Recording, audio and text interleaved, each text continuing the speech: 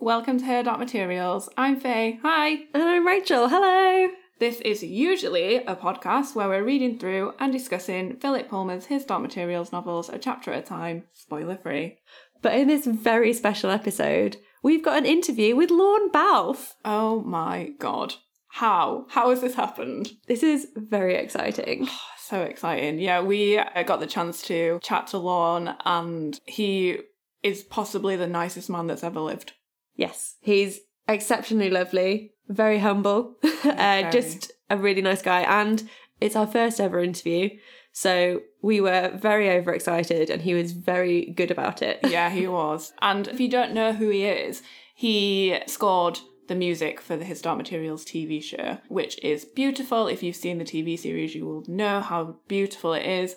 And from talking to Lorne, we could just hear how important it was to him and how much fun he had doing it. And yeah, it was a joy to speak to him. Definitely. He's also scored so much music from so many of the films and TV shows and video games that you may have watched or played.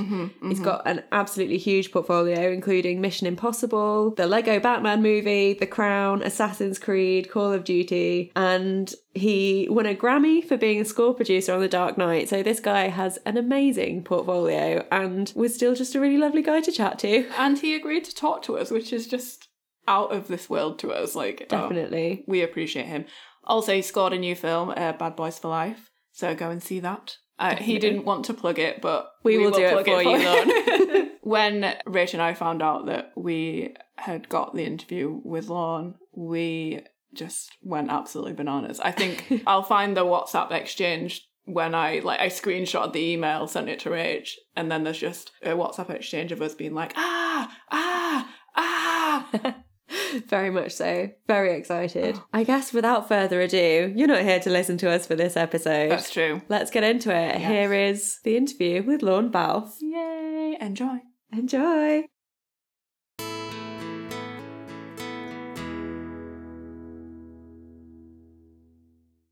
I guess first off, just hello. Hi, Lorne. Thank you so much for joining us. My pleasure. Hello is a good place to begin. Yes, it definitely is, yeah. We are super excited. We put a call out on Twitter and Reddit and Instagram, and lots of our listeners came back with some questions, so hopefully we've got some good ones for you. Hopefully not too personal.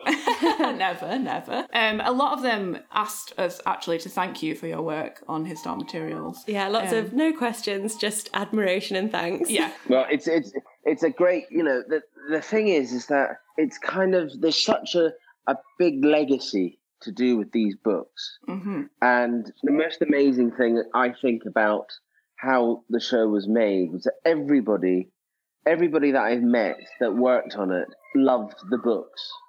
It wasn't a job. It was more than a job. It was, yes, it's a dream job, but it was something that people believed in. And that's a rarity on productions, and this is one of them. So it's an honor to be part of it.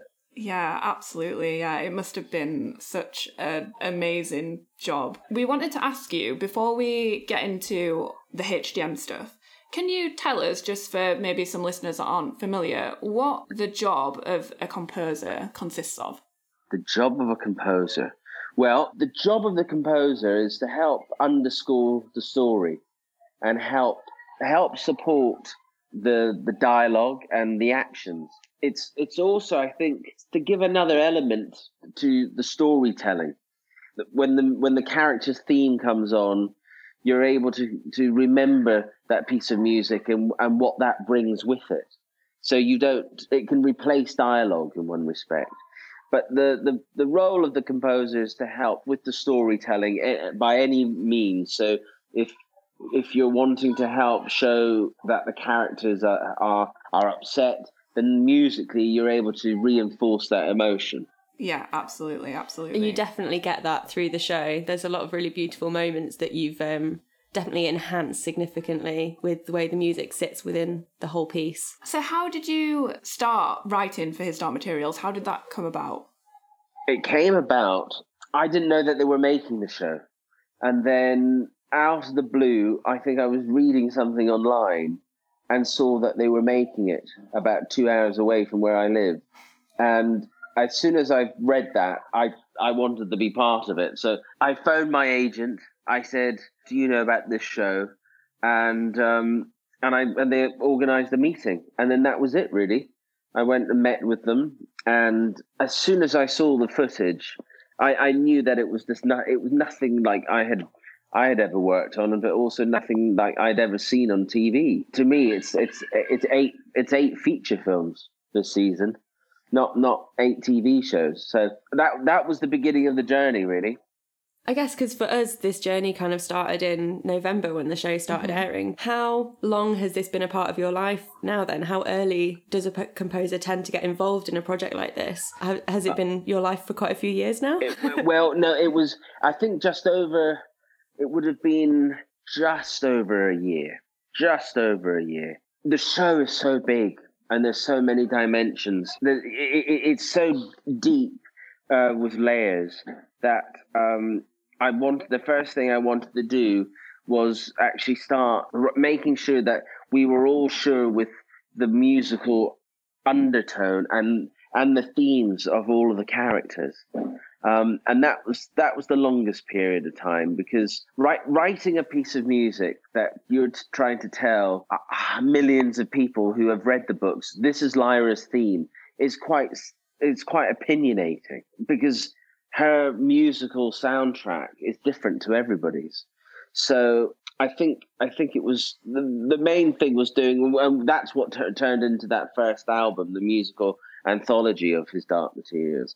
It really was making sure that we knew what the characters' themes were sounding like, and also with it, I wanted to make sure that we knew, as well as the themes, I wanted to make sure that each character had their own instrument representing it. So with Roger, for example, Roger was a recorder, and the boys' choir, and on top of trying to choose the right instruments, it was also choosing the right musicians. So with Mrs. Coulthard, I never really thought of a theme. I thought of a rhythm, and based off that first time in the college when she walks through the first time we see her, and she walks through and those doors open. You know, she's like a lioness, and she's just walking through the corridors.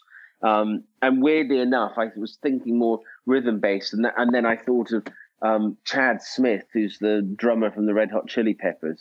Chad, who I idolize as a failed drummer. He is probably one of the best in the world.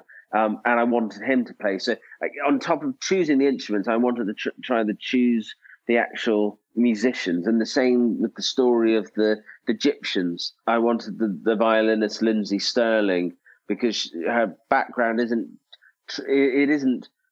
classical, but it isn't pop. She's an interesting hybrid. So yes, that's how the journey kind of began, by making sure all the characters' themes were clearly set in stone, and also making sure everybody involved with production could hear them and feel connected to them. And then I started writing on the show. But yes, I think the whole thing was roughly about a year and 2 or 3 months, which is a long time. Normally composers, it's like 3 months. That is a long time, actually, isn't it? Wow. So with that, do they send you the footage? So you're saying with Marissa Coulter walking down the corridor and that put the rhythm in your head. Do you tend to get sent everything musicless and you just kind of pop it to it? Or do you have ideas already as the show's going on and then they kind of bring the footage to you? It's basically everything.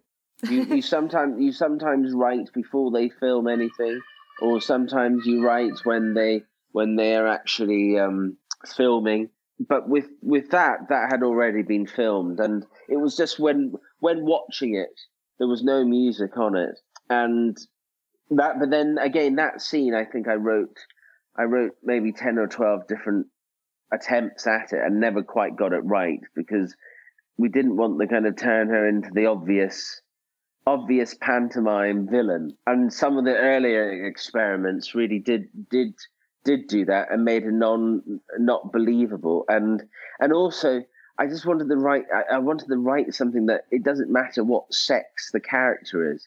There's always a tendency for some reason with music, where if it's a female character, the music is more light or it's more feminine sounding for some reason, which I never quite understand, because the thing is that if the motive is some of the things that she does, it really doesn't matter what sex you are. They're horrid. I wanted her to kind of musically be as strong and as powerful as Darth Vader. Brilliant. Amazing. So with that, were there any particular characters that stood out to you as like, oh, I can't wait to write for this character? Because I'm kind of assuming from the way you've been speaking so far that you have read the books already. Yes. So were there some that kind of stood out as like, this character I know? And then were there others that were really hard to pin down? Carter, to me, was the hardest one. And like Roger kind of, I think, I feel was a more straightforward. I think Will's was very difficult because of the concept of the present time and how do you connect that to basically the same struggles as they would have filming it. It's exactly the same. But Coulter to me was the character that I loved the most, and her performance is amazing, and her demon is the best also, I think. You have two massive Mrs. Coulter fans here, especially. Oh, good. Especially Ruth Wilson's portrayal. We were blown away by her. I couldn't imagine anybody else doing it. No. It's like she just really oozes conflicting emotions. It's amazing. Yeah, absolutely. She is great. Moving on a little bit from the character themes. Can you tell us a little bit more about how the main theme came about? Because we spoke a little bit about that on one of our TV show episodes, and we absolutely fell in love with that music the first time that we heard it. Oh, good. Did you have any kind of brief, or were you given free rein? How did that theme come about? I'd love to say that there was a lot of thought put into it, but ironically, it was one of those devil advocates. It really wasn't meant to be the theme. There was two other ideas that were based on some of the pre-existing themes, but twisted in a different way. And I was playing with trying to make the Egyptians theme as the main titles. And then by seeing the visuals, that's what changed everything. And I think maybe the day before, kind of when I wanted to present the idea for the themes, the day before I was listening to everything and I thought we need something that's not necessarily in the show. I wanted a theme that wasn't Lyra related, but it is a theme for Lyra's journey. And that's how I looked at what the main theme was, really. So I just thought, I'll just write a new idea just so that everybody can listen to it and just listen to something that's not part of our musical DNA and see how that works. And then when I played it, everybody gave it a thumbs up. So it worked off. And then from then on, we had really finished all the episodes. But by then discovering that main theme, we went back into the episodes and started placing little Easter eggs and giving hints to that main theme throughout the actual season. But no, it was never meant to be that theme. It was meant to be something else. But I think that's what happens with themes. It's never as planned. I remember asking John Lunn about how he wrote the theme to Downton Abbey. You know, Downton is one of the most memorable TV themes of all time.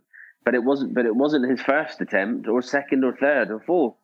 It was one of those eureka moments after a long time trying it. But yeah, we really wanted to have a theme that wasn't character based or wasn't show based really, and it was meant to be a part of Lyra's journey. Yeah, and I think it really does lend itself to that. It's a beautiful. Apart from some people think it's Scottish, which unfortunately I am Scottish, so I can't help write Scottish themes. But no, it's and also the visuals are just stunning, and again, there's so many Easter eggs when you watch it. Yeah, absolutely. Yeah, we had in one of our TV show episodes, we were just like, oh, there's angels, there's Will, there's all these things. It's so great. Yeah, no. It's the amount of effort. Creating just the opening titles, the amount of effort that goes into that is the same as what goes into a whole episode. It's amazing how they do it. So it's and also I love very rarely do you get such a long opening sequence. Yeah, it is a few minutes long, isn't it? And you get the full thing every episode, which I really like, because sometimes they do love to squish them down to make them shorter. They sure do. And then also what we wanted to do was also do a different version of the theme for the end credit.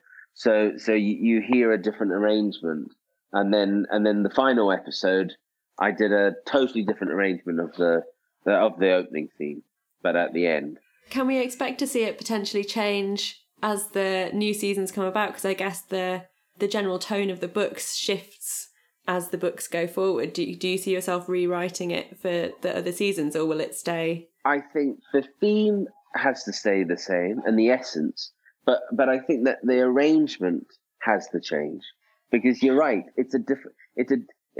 They're different people, and it is a different tone. So yes, the theme will stay the same. But at the moment, I'm experimenting. How about that? We like that. Yes. Speaking of the upcoming seasons, are there any characters that we know from the books who we're yet to meet on the show that you're particularly excited to write themes for? No, I'm not discussing this season. Oh, we tried. No, that would be cruel. Okay, we appreciate that. On our book you didn't try that hard. Well, that was... well, on our book episodes we're spoiler free, we appreciate keeping spoilers away. But yeah, we had a little try. It's fine. Keeping surprises surprising is important. Yeah, we've had a look. Like, we know from your Instagram and following you on there that you spend like a lot of time in the studio with the orchestra, like practicing recording. How does it feel when you first get to see like a full orchestra play your music? Well, it's a luxury in life. You know, a lot of TV shows and films that are made now don't have budgets, and the realisticness of it is that a lot of it is computer generated. So to have musicians is a rarity nowadays, and it never gets boring, but it brings it alive. We were able to record the BBC Welsh Symphony Orchestra in Cardiff, where they do a lot of the filming. And they're an amazing orchestra and amazing musicians. And it's something that just doesn't happen every day. And it's the same with the soloists. Being able to have the soloists perform and bring their own persona and attitude into the music is a joy. But I think having the orchestra play the main theme when we did it the first time, I think all of a sudden it then made sense to me. And the choir, especially in the opening titles, the choir section, which is a Bulgarian choir, hearing them sing the Latin of the text that we had written to do with the show, it made it real all of a sudden. And also it'd been a long journey. It'd been like a year waiting to have real musicians perform it. So it's always just it's a joy to be able to have this ability to have musicians bring the music alive.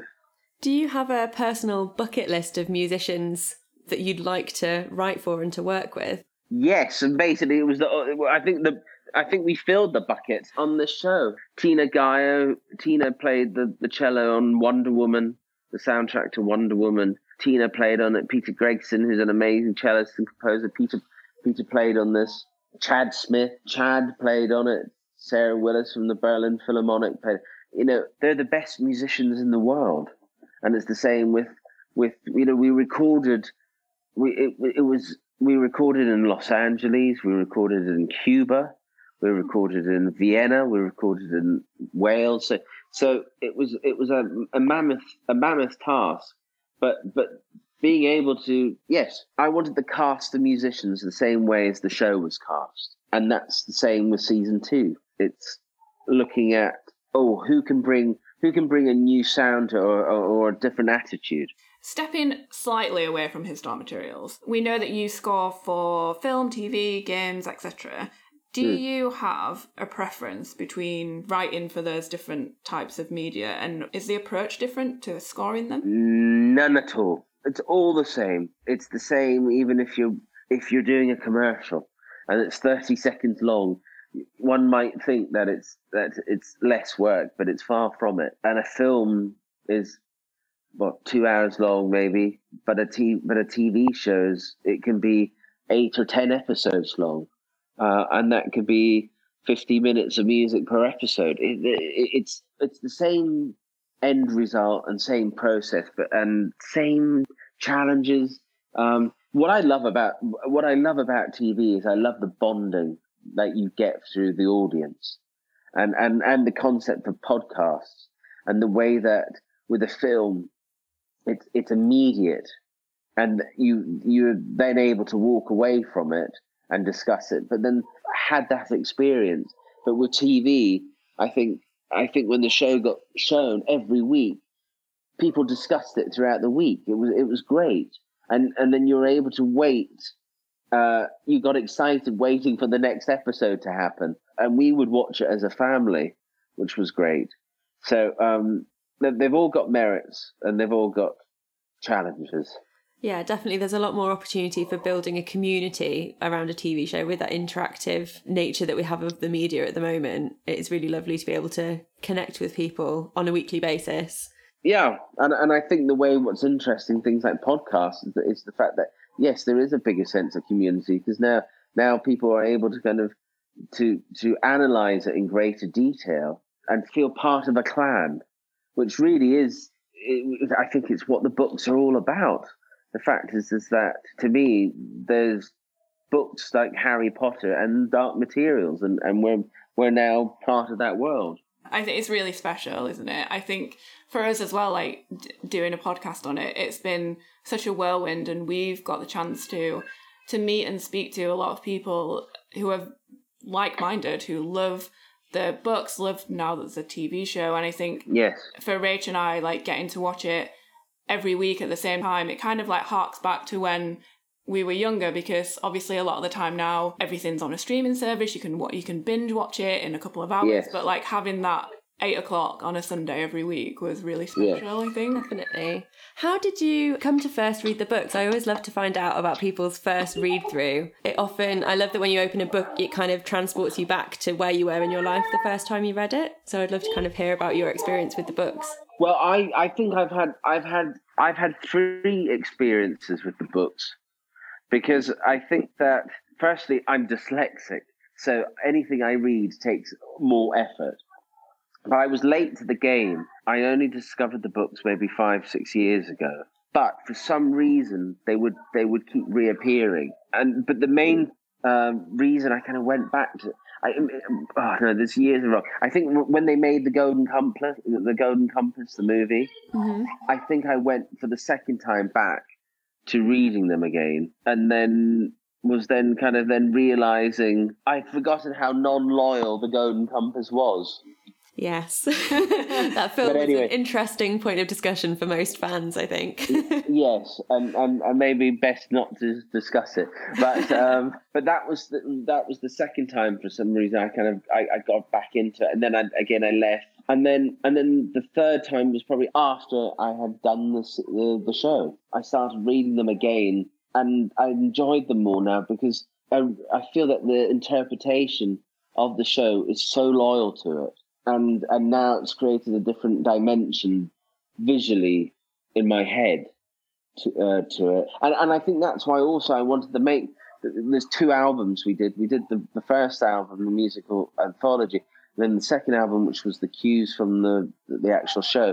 But that first one, I really wanted that to be a companion to the books as well as the show. But it really was what I had felt when reading the books. In my head, I'm always trying to think of characters' themes and what is in that character's head as their own soundtrack. So that first album was to me at least meant to be an accompaniment to the books, and also when people are reading it. I love music when reading, so they were meant to be connected.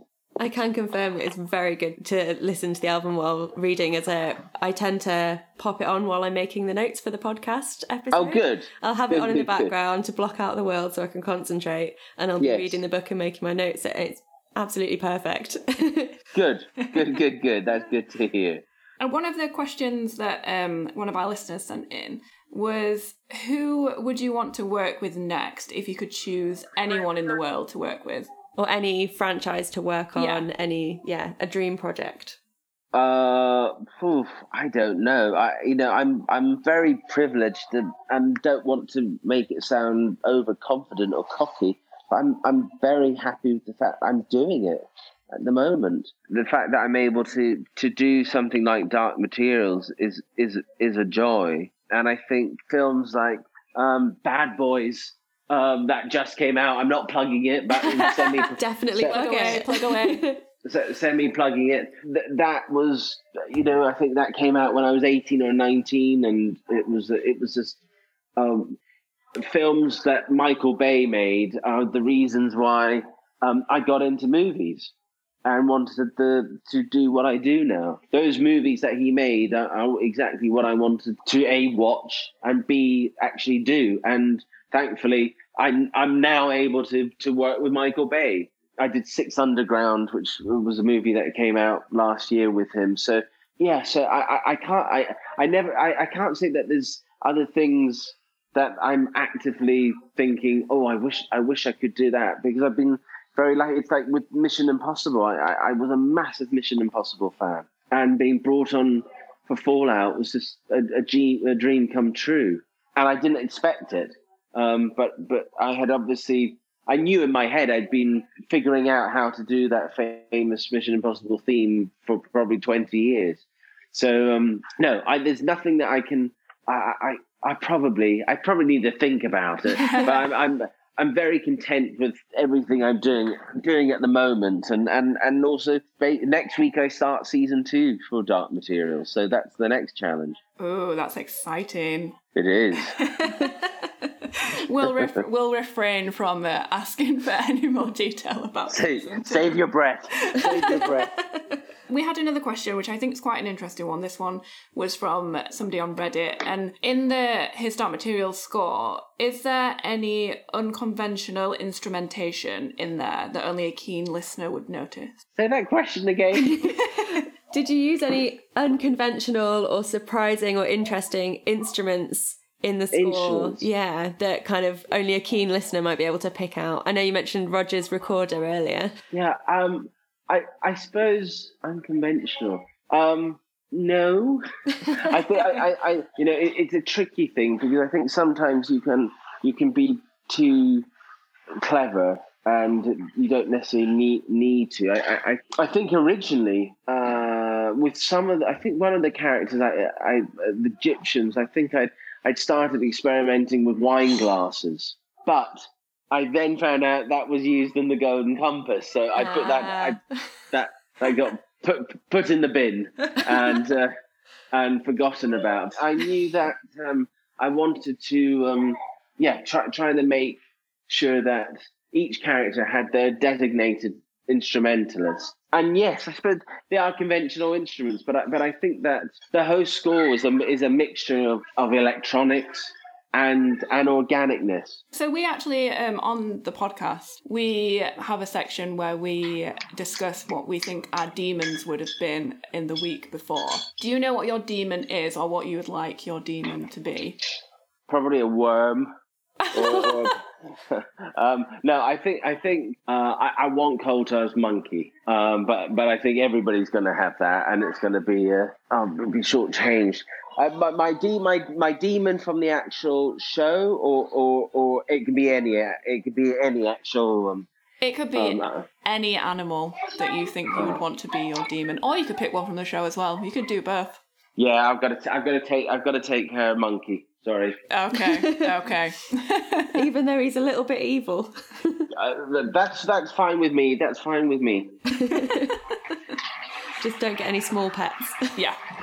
No, thankfully we don't have any, so it's fine. Good. One of our people that just popped in to say thank you to you also said that they'd never really considered listening to instrumental music or orchestral music before, except for through enjoying the music of His Dark Materials and then starting to listen to more film scores because of that. Are there any contemporary composers or film score writers that you would recommend to people to listen to if they've really enjoyed your work? I think, yes. There's plenty. I think, the reason I got in, why I fell in love with writing music to film was Hans Zimmer. And Hans wrote, it's difficult to think what he hasn't written, but everything from Pirates of the Caribbean to Gladiator, Kung Fu Panda, Madagascar, Hannibal, Interstellar, all these films.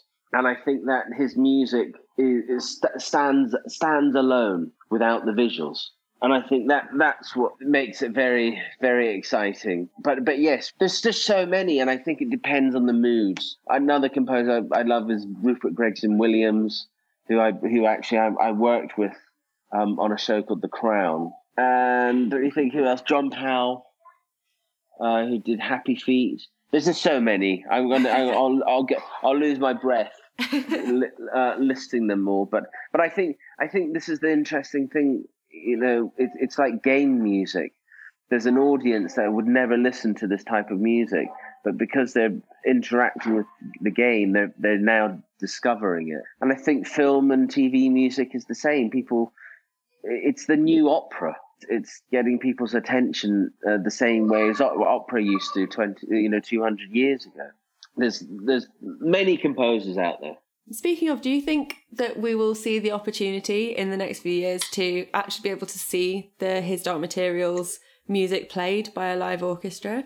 Yes, it's literally being organised at the moment. Oh, brilliant. My God, that is so exciting. Yep, it's being planned and the concept.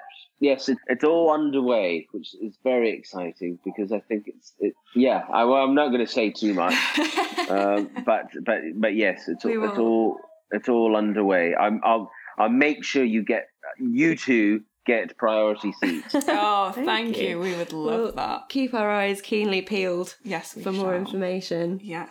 We'd love for you to kind of tell us if you do have anything to plug. Mm-hmm. We will obviously be going to watch Bad Boys. Yes, good. And if there's anything you'd like to kind of tell the world about, give us your Twitter handle so we can encourage people to follow you on Twitter. That would be great. I don't know what my Twitter handle. It's just Lorne Balfe at Twitter. I think I don't know actually. I'm sure thankfully there are no other Lorne Balfes in the world, so I'm blessed with social media that there is only one. Yes, there's that. No, I won't do any shameless plugging. I think I did it. I did enough of it. Even though, and also you don't need to plug a number one movie for the last 3 weeks. So actually we do, because we need to make it a 4th week. Yes, okay, that's a great plug. Everybody go and see. We'll buy our tickets now. Yeah. Well, thank you so much for your time. We really appreciate it. We know how busy you are. My utter pleasure. No, my pleasure. It's just a great community to be part of, and I hope everybody gets into season 2 as much as we all enjoyed season 1. Yes. We hope you enjoy scoring season 2 as much as you enjoy scoring season 1. I'm sure I will. I know I will.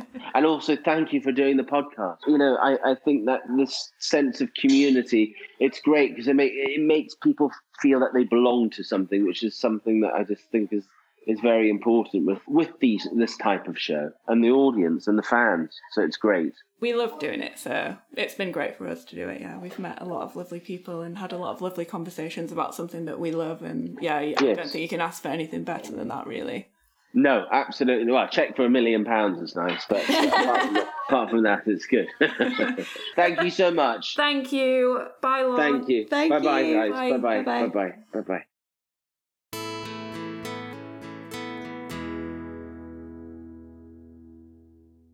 Oh my God, how good was that?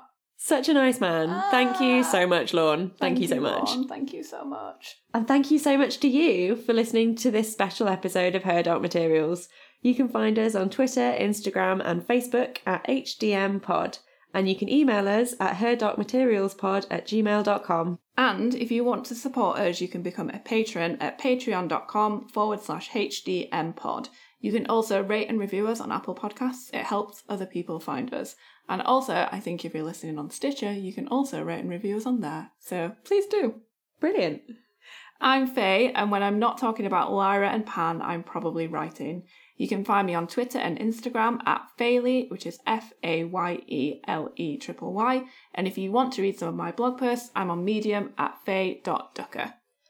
I'm Rachel, and when I'm not here chatting to you lovely folks about demons and dust and freaking out interviewing Lorne, I'm making designer toys, art and illustrations. You can find me over on Instagram at RachMakes, on Twitter at Rach_makes, and over on my online shop, rachmakes.co.uk. A huge thank you to Johnny Knott for his musical stylings and for helping us navigate the scary tech stuff.